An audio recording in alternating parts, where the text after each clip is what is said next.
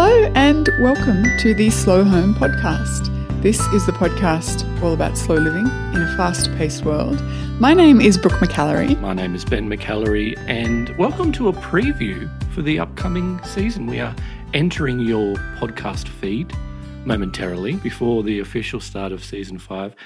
A, to give you a bit of an update on what's happening in our world, and B, talk about season 5 and what to expect. Yeah, and C, to say hello to you in 2020. Yeah, this is our first recording for 2020. It is. We were going to record, just pull back the curtain for a second. We were going to record the first couple of episodes of this season at the end of last year. And in fact, we did. We recorded an episode. Pull back the curtain fully. We did record an episode. It didn't go well. It was unbelievable how tired and bad it was. It was not our best awful work. Because we had to put ourselves as if it was 2020. You know, new year vibes, new decade vibes, and kind of talk as if we had the experience of time off without having had time off. It wasn't great. I'm not into faking that for sure. It's the first time we've ever tried to do it, and there's a reason we haven't ever done it before. It was a disaster because it was at a time when Australia was on fire. Yeah, it was. That was the very beginning of the bushfire crisis. And looking back, I mean, of course, I'm glad we didn't do that for heaps of reasons, but also because it wouldn't have rung true of the summer that we've experienced and where we're at and, you know, how we're starting the new decade feeling. Yeah. It would have been really ingenuine. We never would have been able to put it out. No, exactly. Because it was just, well, I mean, let's sort of go back to the end of 2019, and yes, we were feeling sort of tired,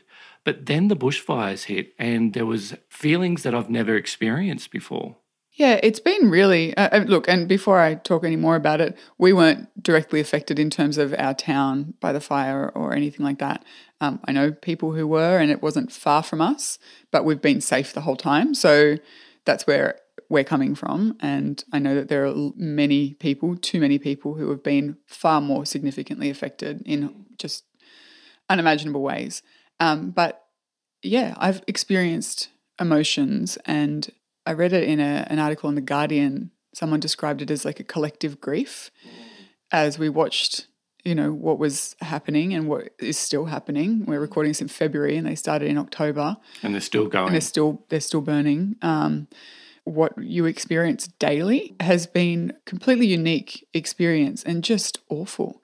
I still get really emotional talking about it because it's been, just terrible. Just terrible. You know, that's such an inadequate word. And I want to just thank everyone quickly who has gotten in touch to check that we're okay. We are, and we have been, and we're very lucky. But it was lovely to get your messages of care over the last couple of months. Certainly not the way anyone wanted to start a new decade. That's for sure. Traditionally, you enter the Christmas New Year period. A lot of things wind down, work winds down. People are in holiday mode, and it's a time of sort of relax, renewal, you know, just trying to get your priorities straight. And you come back into the new year refreshed and ready to go. And that hasn't happened this year. No, it hasn't. And it hasn't happened for many people, and including our kids who, at the end of their school holidays, one of our kids just turned around and said, geez, that really didn't feel like we had a holiday at all. Yeah, it was a strange feeling, wasn't it? You know, just the things that we would normally do, nothing exciting, but weren't really possible. You know, the smoke was unbelievable for weeks on end. So, you know, we didn't want to go bushwalking or bike riding, and the heat was pretty terrible some days. And there were many days that we didn't want to drive anywhere because the fire level was so high that if something flared up nearby, we may not be able to get home, or, you know, all of those things that really did just stop us from doing a lot of the normal holiday things that we would do. And I know we're certainly not alone in that. I think everyone I spoke to experienced the same thing, both where we live and, you know, all over the state. Constantly checking an app called Fires Near Me. You know, it was that sort of, it was so... You're on high alert. Constantly on high alert. And you were constantly looking at weather and constantly looking at wind changes, because there was a critical night for us. I remember it on a Saturday night when this big southerly came through, which brought colder temperatures, but we were in the direct line of a fire for quite some time. And if the wind changed to a southwesterly instead of a southeasterly, we would have been... Our town would have been impacted. Really impacted. And so you're at the mercy of looking at what the weather was doing. You had no control, high alert, constantly looking at this app. I downloaded this app and it was a scanner app, so it was picking up live feeds from the fire brigade and the Rural Fire Service and the teams that were going in and fighting fires nearby. Strike team. And so I could hear in their voices how tired these firefighters were. And they were so controlled. Everyone was really like measured and calm, and it was unbelievable. But you could just hear the people saying that if we don't get another truck here, we're out of water, we're going to lose houses, we're going to lose property. And that was a constant. And I listened all night to this. That was probably the worst night for us. And we were just, I hesitate to say lucky. We were lucky, but it came at the expense of other places, because the wind did change. It's been a really, I found myself thinking a lot about, access to information too, because again, everyone I spoke to was constantly refreshing that app. And there was 3 or 4 other services that you could use to track, how things were moving, and the Sydney Morning Herald and the Guardian both had like live blogs updating as news came to light. And it was sort of this cycling through all of that information over and over again in the hope that things didn't get worse, or in the hope that nothing new started. And what that did to my nervous system was to just elevate it. And at some point, you have to realize that level of information is actually not helping in any real measurable way. It's actually doing you a disservice. There is information and it's important. It's critical that you are aware of it. And beyond that, for me, I don't think it was a positive thing. But some days it was necessary. So and it was necessary because you were wanting to try and find as much information as possible to give you enough time to get out if you needed to get out, because it was, you'd in your mind you'd think about a trigger point, like if it reached this road, we're out. Yeah. And that's what we said. We said if it reaches this road, we've got to get out, because otherwise all the roads will be blocked off. And there were on occasions when a lot of the roads were closed and we only had one escape road. Way in or out, yeah. So that there was that, but there was also on a macro level, which was really, I think, of most concern, was a complete lack of leadership. Oh, man. Yeah. From our perceived and so-called leaders of the country. They were almost turning a blind eye to what was happening. And that was the most frustrating. So you not only had this emergency level threat happening, but then the powers that be, the higher level, they were sort of ignoring what it was and how bad it was and why it was and what causes. And it was just unbelievable. Well, until this void of leadership. Until New Year's Eve, which was sort of, I think when the crisis, which had been ongoing since August up north, that was the first time it became global news. And it was interesting timing that was also the first time that several governments stopped peddling the line, Australia's always had bushfires, we'll survive, we'll recover, and started to treat it like the absolute crisis it was. And it's too late. It was way too late for so many reasons. But I think that lack of empathy and humanity definitely compounded the trauma that a lot of people experienced and will continue to, because it's not getting much better. It was embarrassing. We had other countries of the world we were like not even laughingstock. People were saying, this is a crisis, we need to do something. And we had a government say, there's no crisis, this is normal, we've always had bushfire, business as usual. I was so embarrassed. Yeah, I was ashamed to have all the other world leaders and basically everyone saying, get your act together, Australia, this is pathetic. Yeah. We were the laughing stock. And I think, the timing was really fascinating too, I think, because this bushfire crisis, this complete catastrophic season, came at a time, where the government scientists said it would. They've known for many years that this was on the cards and didn't do anything to mitigate it. But B, at a time where the world is changing their conversation around the climate crisis and looking to countries like ours to lead. Australia has always prided itself on batting way out of its league in a global sense. You know, for a relatively small country, we're very wealthy, we're very fortunate, and we outperform where we should globally in many areas. And that's something Australians have always prided themselves on. Yet when it comes to leadership in this absolutely necessary transition away from a carbon-based economy, it just has to happen. And it can happen in a just and fair way. In this instance, we are burying our heads in the sand, and our government is literally saying we're doing our bit.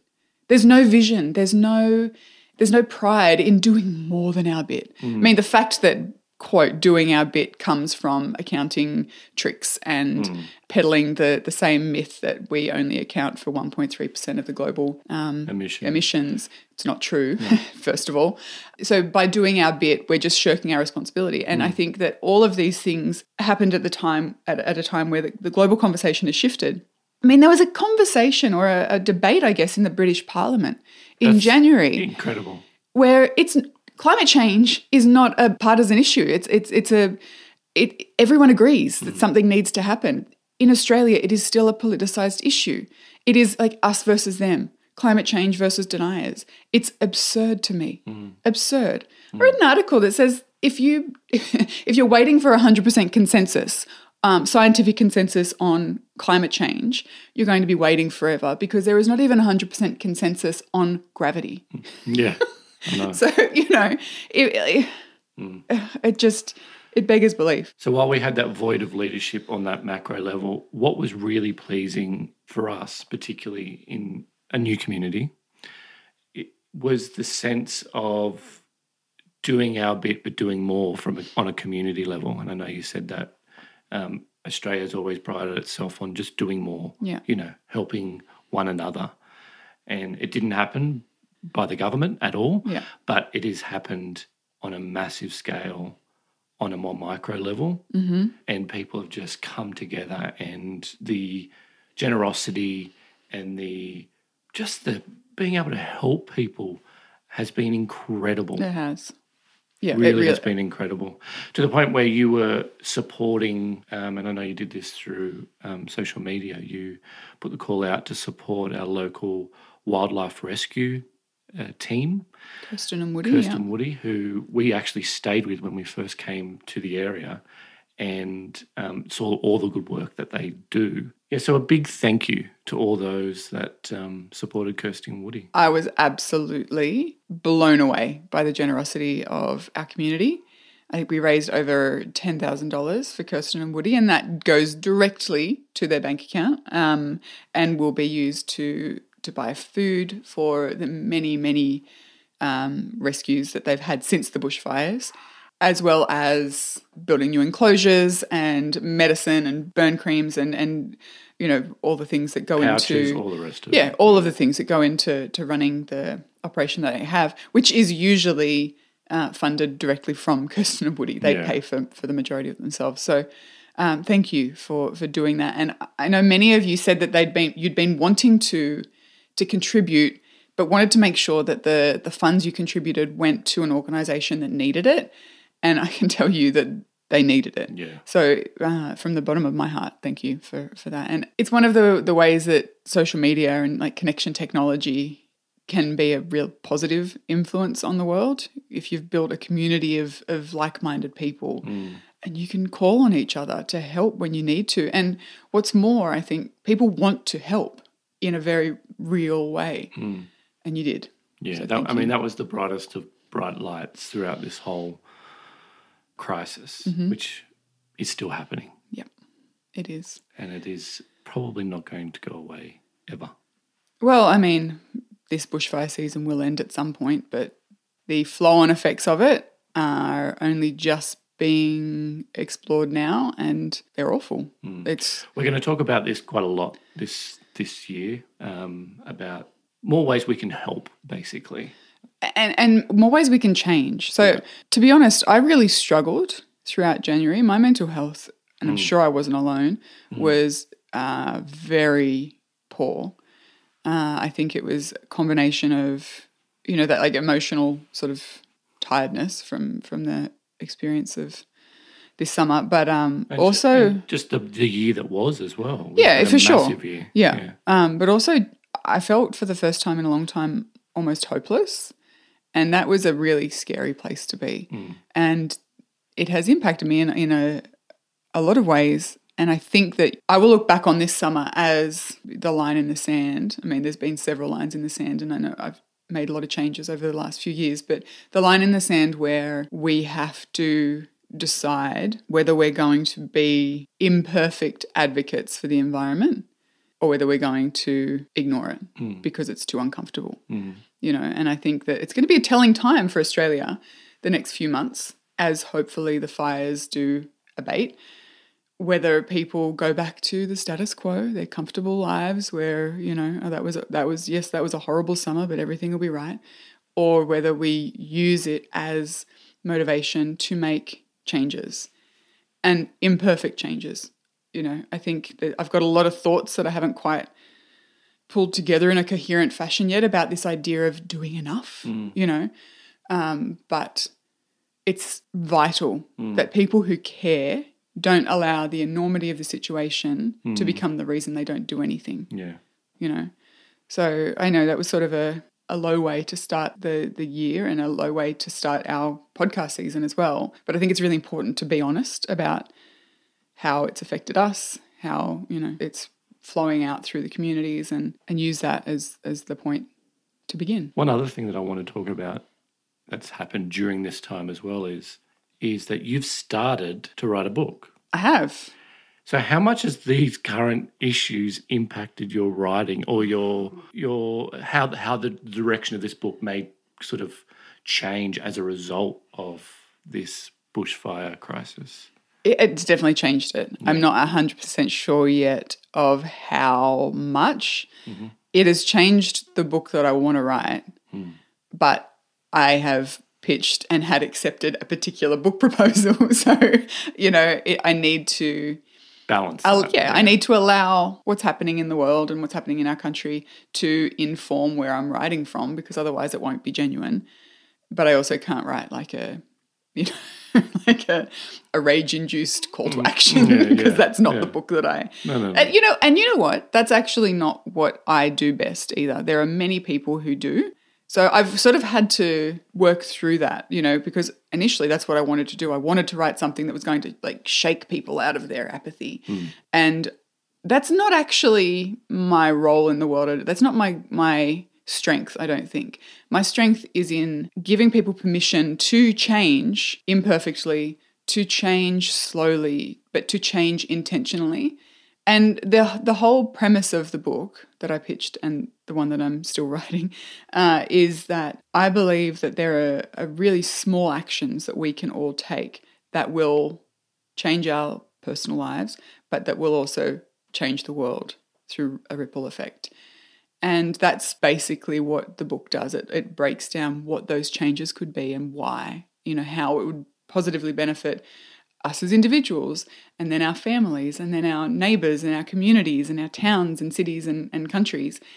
And that's what I do well. I think I make change accessible to people. So, the lens of this book is doing that in a way that is accessible to everybody. No matter how time poor or stressed out you are, there are changes that you can make today that will have a positive benefit to you and, the people in your Ripple Zone. Ripple Zone. Nice. Just made that up. Like it.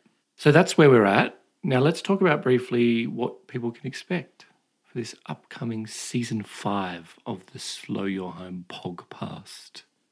What do you got planned? Well, season 5 is another different sort of format. I put a call out on the Slow Post a couple of months back asking people whether they would be interested in hearing me deep dive into different parts of our life and look at it through a lens of slow living. So the examples that I gave and the people were interested in are things like, what does our workday look like? And how do we apply the philosophy of slow to that? The same thing with like our relationship with stuff and clutter and buying things. How do we view that through, the philosophy of slow? And so that's essentially what season 5 is going to do. So we'll be talking through those themes. Yes, so you and I will kind of do a deep dive every episode. So that would be the first half of every episode. And the second half is going to be a catch-up with each of the guests from season 4, where I did a listener kind of chat every episode. So we get to go back and see if they've done their homework. Yeah, get to go back and see what changes what changes they've made. Or what they haven't made. Yeah, exactly. And where they're at and whether or not the conversation that they and I had has shaken loose any kind of shifts or realizations. And I will say I have had a couple of these conversations already, and it's so exciting to see where people are at after a couple of months. So I'm very much looking forward to this season. It's going to be a different one. We're kind of looking forward throughout the year. I will be bringing the interviews back as well in season 6. Just the straight interviews? Yeah, going back to that format. And, I really have enjoyed being able to experiment with the format and each season offer something different. Just different, yeah. It keeps things fresh for me and for you and for listeners, Because I've got to say, during the last couple of weeks over the Christmas, New Year break, I've thought seriously about stepping away from the podcast. You did. And, what value am I bringing to the podcast? And we had to talk about what value I bring, and that's where I'll be directing my sort of energy from now on. Mm-hmm. Because we've done how many episodes? 300. So you sort of want to try and keep things interesting as much as possible. Yeah, exactly. I think I enjoy being able to bring the podcast to people who listen. And I enjoy putting together the episodes, but it's important to me to freshen things up. So definitely, just like a thank you to everyone who has allowed me to do that. I got heaps of really positive feedback at the end of last year for the season 4 format. Mm-hmm. And hopefully this season will be just as enjoyable. Yeah, I'm saying 6 seasons in a movie. That's where I'm going with this. The Breaking Bad tradition. After the sixth season, we'll do a full-length movie. Okay, well, we know who's going to star as you, Thomas Middleditch, and me, Lauren Lapkus. That's a nice recall. So that's what we're doing. We're also going to do, there'll be an online retreat at some stage during the first half of this year. There will be. So keep an ear out for that, and we'll talk about that in a little while. Yeah. But we're pumped for season 5. We hope you are too, and you should be getting it sort of in the next couple of weeks. Until then, have a lovely day. Have a lovely day, week, and